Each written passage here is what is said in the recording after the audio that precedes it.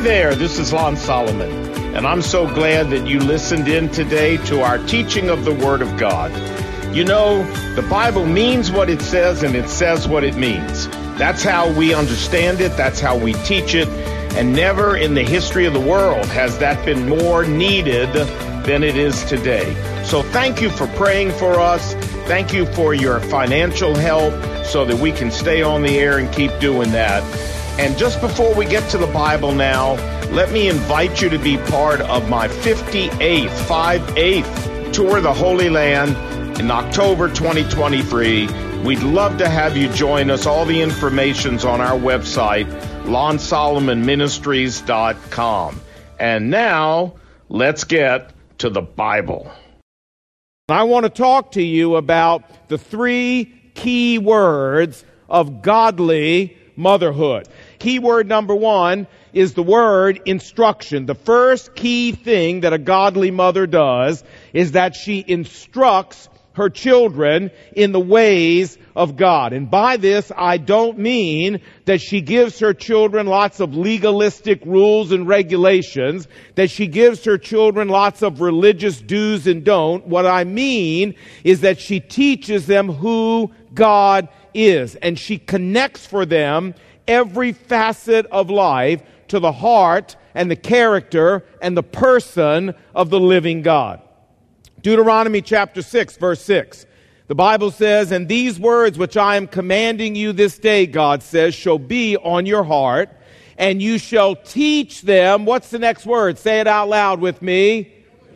Diligently. You shall teach them diligently to your children, when you shall talk of them when you sit in your house, when you walk by the way, when you lie down, and when you rise up. That pretty well covers it all. What God is saying here is that as a godly mom, we should be bringing God to bear on every circumstance in our children's lives. When we comfort our children, we should use this as an opportunity to teach them that they have a God who loves them, cares about them, and is there to comfort them. When we discipline our children, we must teach our children at that moment that there is a just God in the universe who holds people accountable for their behavior. When we forgive our children, we ought to use that opportunity to teach them that God is a forgiving God. When our children are confused, we should teach our children that there is a God who gives guidance and wisdom, and that they can call on this God for guidance and wisdom whenever they need it, and He'll give it to them. When God provides, we should teach our children about the faithfulness of God. When God does good things for us, teach our children about the goodness of God. And when disaster strikes, we should teach our children that God is sovereign, and God is in control, and that God makes no mistakes, and that we can trust God even through the darkest times of life. What I'm saying is that a godly mom turns her home into a living classroom about God, so that when her children reach 18 and they graduate from her house, they leave her home with a PhD in the character and the person and the heart of Almighty God. Now you say, well, what about fathers? I mean, I thought fathers were supposed to be the head of the home spiritually. I mean, aren't fathers supposed to have some part in all of this, Lon? Well, yeah, they are. And I'm going to talk to them next month. Yes, I am. But this is Mother's Day. I'm not talking to fathers today. This is Mother's Day. And you know something very interesting, my friends? When you look down through history at the great men and women of God that populate history, what you'll find is that very few of them had godly fathers, but almost without exception, every one of them had a godly mother. Think about it now. For example, Isaac in the Bible had Sarah, and Jacob had Rebekah, and Joseph had Rachel, and Samuel had Hannah, and David had his great-grandmom, Ruth, And Timothy in the New Testament had Eunice, his mother, and Lois, his grandmother, and John the Baptist had Elizabeth, bringing it more into modern day times. Abraham Lincoln had Nancy Hanks Lincoln, and Hudson Taylor had Amelia Taylor, and Fanny Crosby, the greatest hymn writer of the American church, had Mercy Crosby, and John and Charles Wesley had Susanna Wesley. And one more, fellow named Moses. The Bible says by faith, Hebrews chapter 11, Moses, when he had grown up, refused to be known as the son of Pharaoh's daughter, choosing instead to endure ill treatment with the people of God rather than to enjoy the passing pleasures of sin. He, Moses, regarded reproach for the sake of the Messiah to be of greater value than all the treasures of Egypt, because he was looking ahead to his heavenly reward. Now, these are awesome verses, but they beg some questions. First question is, who told Moses that the Israelites were the people of God? Second question, who told Moses that what the Egyptians did in the palace was sin? Third question, who told Moses about the Messiah?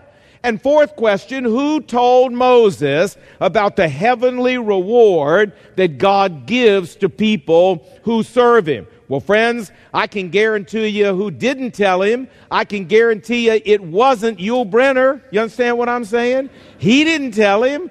Who told Moses all this spiritual truth? Who was it? It was his mother, of course. Don't you remember the story? His mother was chosen to be his nursemaid for the early years of his life. According to the Jewish historian Josephus, Moses was between 5 and 10 years old before his mother finally turned him over to Pharaoh's daughter. And what did his mother do with those 5 to 10 years that she had him? Well, friends, it's obvious what she did. That woman used those years to pour spiritual truth into this boy's life. My point is that when we look down through history and we trace the hand of God through history, we find godly mothers at every milepost, instructing their children in the ways of God, teaching their children the Word of God. Yes, if we can convince dads to carry their role here, if we can convince fathers to get involved in the spiritual formation of their children, that's wonderful. But if not, Mom, you pick up the ball and you run with it, and I promise you, God will honor and bless your efforts in your child's life. You say, well, Lon, that's wonderful. God bless you up there. But how do you do this? I mean, give me something practical. Tell me, how do I instruct my children? How do I put the Word of God and the ways of God into their heart the way you're telling me to? All right, let me tell you how. Number one, when they're infants, sing songs to them about Jesus. Don't sing merrily, merrily, the boat goes somewhere. Sing to them about Jesus. You know, when they're toddlers, don't read them Mike Mulligan and the Steam Shovel. Read them stories about Jesus. When they're 3 or 4-year-olds, forget Barney. Put Christian videos on that drill spiritual truth into these children's lives. When they're preschoolers, start memorizing Bible verses with them. You would be surprised how much of the Bible a 6-year-old can memorize if they're only given the chance. Bring your children to Kids Quest here every weekend. And may I say, I'm being a little presumptuous here, but may I say, don't bring them into a service, a 5-year-old, a 6-year-old, a 7-year-old. Put them in an age-appropriate Sunday school class where they get the most spiritual truth out of the hour that they're here. And then bring them back for Awana on Sunday night and memorize the verses in Awana with them during the week. You say, Lon, I'm already exhausted just listening to you. Hey, wait a minute. What did the verse say? Teach these things. What was the next word? Diligently. Nobody ever said this was going to be easy and it wasn't going to be hard work. You got to be diligent about this to get it done. Hey, I got more. You say, wonderful. No, I do. Listen. Keep Christian music playing in your home. It would be shocking to you how much spiritual truth can get into a heart just by listening to Christian music in the home. Put scripture on the walls and the refrigerators and the bulletin boards all through your house, so no matter where your child goes, they see the Word of God. Hey, regardless of their age, pray with your children at night before they go to bed. Get down on your knees with them and pray with them and reward them for their personal quiet time, their devotional time. When our boys were growing up, we used to offer to double their allowance any week that they had quiet time. 5 out of 7 nights, we would double their allowance. We figured it was cheaper than bail. You understand what I'm saying? And so we just doubled their allowance. Hey, when they're teenagers, make sure they get to Sunday school and Wednesday night and winter camp and summer camp and small group. Make sure they get there. Don't make it an option. It was no option for our teenagers. It was the way it was. You know, I remember my son Justin, my middle son, was in high school, and he came home with his first quarter grades one year, and they were totally unsatisfactory. I mean, not even one of the above selections, they were so bad. And so, you know, the one and only arsenal you've got as a parent when a child's that age, don't you? What is it? You don't know this? It's the car.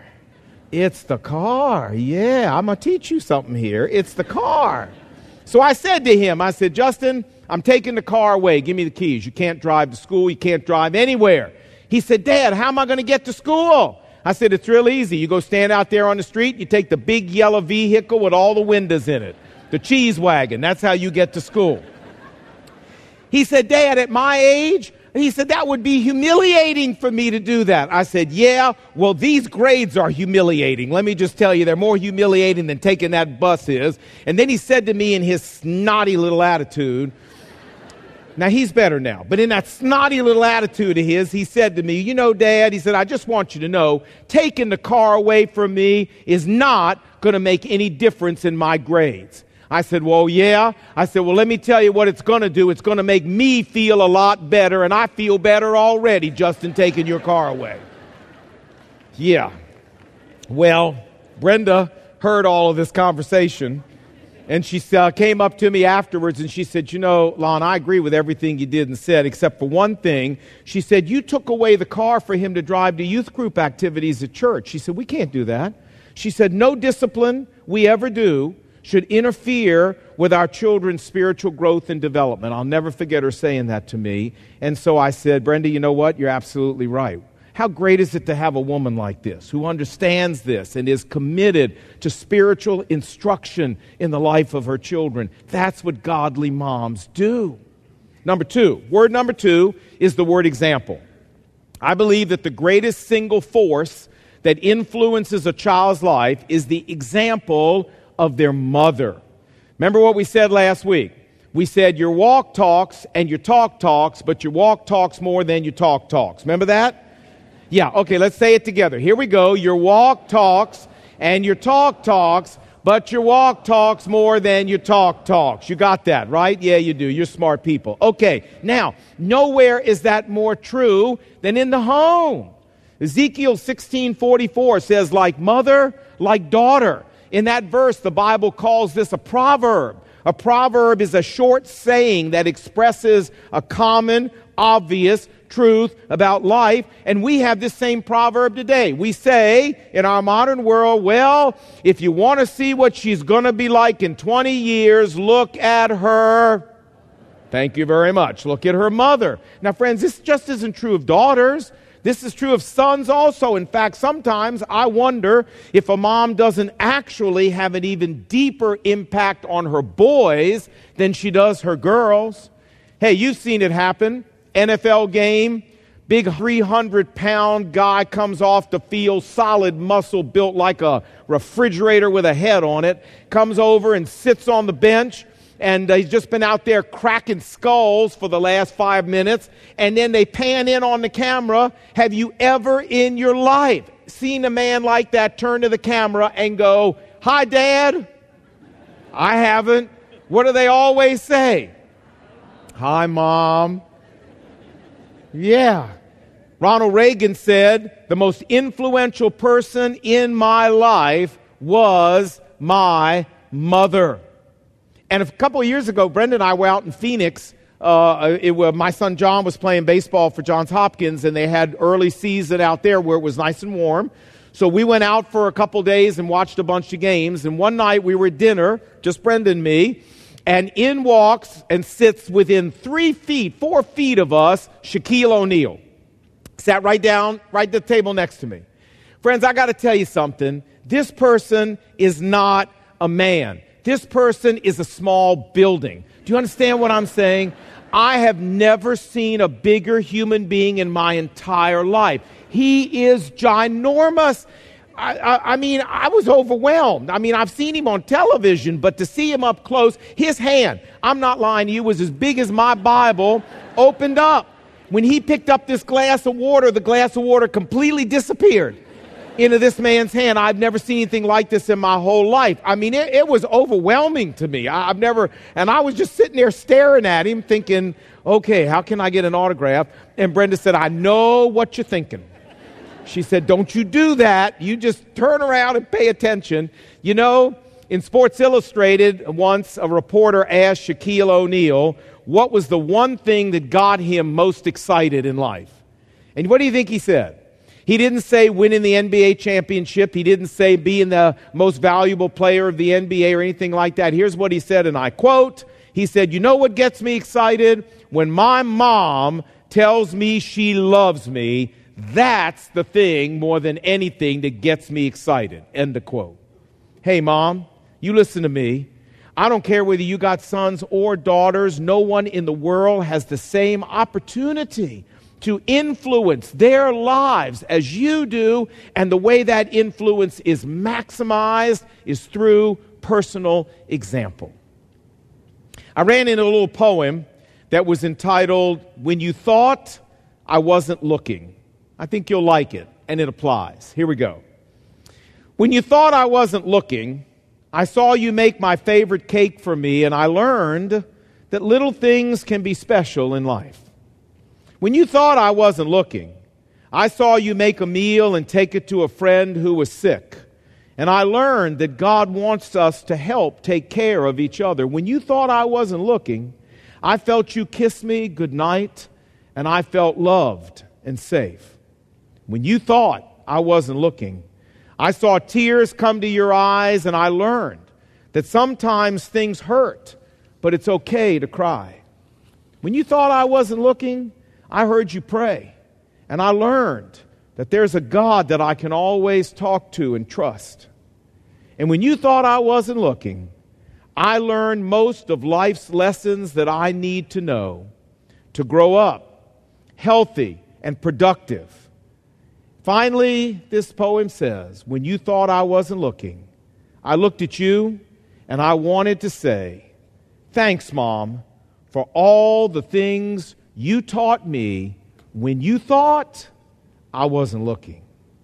Mom, I don't care how bad your child's friends are. I don't care how rotten your neighborhood may be. I don't care how corrupt their school environment may be. And I don't care how ungodly or spiritually disinterested their father may be. Mom, your godly example can overcome all of this in the life of your children. Paul said it, 1 Corinthians 11:1. He said, follow my example as I follow the example of Christ. Man, this is what a mother should be able to say to her children. Paul said, the things that you have learned and received and heard and seen in me, practice, do these things, and the God of peace will be with you. This is our goal, moms, to be able to say this to our children. You say, but Lon, sometimes I blow it. And Lon, sometimes I mess up. And sometimes I make mistakes. And sometimes I don't live up to the example I wish I lived up to. Well, that's okay. We all do that. Don't worry about that. Friends, going to our children and humbling ourselves and saying we messed up and asking for their forgiveness sometimes is a greater example of godliness to our children than if you'd have gotten it right in the first place. Don't worry about that. You just handle everything you know how as biblically as you know how, and I promise you, your children will walk away having had an impact on their life that is indelible. Finally, number 3, key word, prayer. I believe that the greatest power available to a Christian mom to influence her child's life for Christ is found on her knees. James chapter 5, verse 16 says the prayer of a righteous man or woman is powerful and effective, and then the Bible gives us an example. It says, next verse, Elijah was a man just like us. He prayed earnestly that it wouldn't rain, and it didn't rain for 3.5 years. Then he prayed again, and the heavens poured forth rain, and the earth produced its fruit. Hey, just look what Elijah did through prayer, and in the same way, just think what a godly mom can do through prayer. Hey, through prayer, a Christian mom can see her child come to faith in Jesus Christ. Through prayer, a Christian mom can see God, the Holy Spirit, sensitize her child's hearts to the things of God. Through prayer, a Christian mom can put up a spiritual fence of protection around her children, even though they may be thousands of miles away, a fence of protection not just against physical harm, but against spiritual harm. Hey, through prayer, a Christian mom can see her child get wisdom and discernment and guidance from God without ever having to open her mouth. Through prayer, a Christian mom can pray her child into just the right college and just the right spouse and just the right job and into making just the right choices in life. There is no power on this earth that can compare to the power of a godly praying mother. And so I hope whether you're a mom here today or a dad, whether you're a future mom or a future dad, I hope that we'll learn from what we've talked about today. If you're going to build a home, if you're going to build motherhood and fatherhood, these are the pillars upon which we build it biblically. Let's pray together. Lord Jesus, you know that Mother's Day brings a wide variety of emotions to people. And certainly that's true of the people in our audience today. Some people here have lost their moms this very year. And as they sit here today, they miss their mom terribly. And some women here haven't been able to have children yet in your perfect plan for their life. And other women here are still single and they're not sure if they're ever going to get married and have children. Lord, for these women, I pray that you would comfort them and that you would help them take solace and strength in your sovereign plan for their life today. And then there are moms here who are tired and they're worn down and they're a little discouraged and they're wrung out dealing with their children. They don't see a whole lot of change happening. Lord, I pray for these moms that you would encourage them today with your promise. Proverbs 22:6, that if we train up a child in the way he or she should go, if we drill the Word of God into them, and we pray for them, and we live to the best of our ability a godly example in front of them, if we do this, when they get old, they will not depart from it. And Father, I pray that we would take great encouragement from that promise of yours. And so, Lord, whatever situation we may find ourselves in here today, remind us that nobody loves moms more than the living Christ. That nobody values mothers more than you do. And that nobody is there to walk alongside and assist mothers more than you, Lord Jesus. So help us understand as moms, we're not in this alone. Hopefully we're in it with our husband. But even if we're not, we're in it with the living Christ. And that's enough. If that's all we've got, that's all we need. Give us hope, Lord, as we raise our children, and the confidence you will keep your promise that they will not depart from it when they're older. And we pray these things in Jesus' name. And God's people said, Amen. You've been listening to So What with Dr. Lon Solomon. So What is an outreach of Lon Solomon Ministries. To listen to today's message or for more information, visit our website, lonsolomonministries.org. Thank you for your support. If you would like to contact us, please visit our website or call us at 866-788-7770. We hope you will join us next time when Lon seeks to answer one of life's most important questions, so what?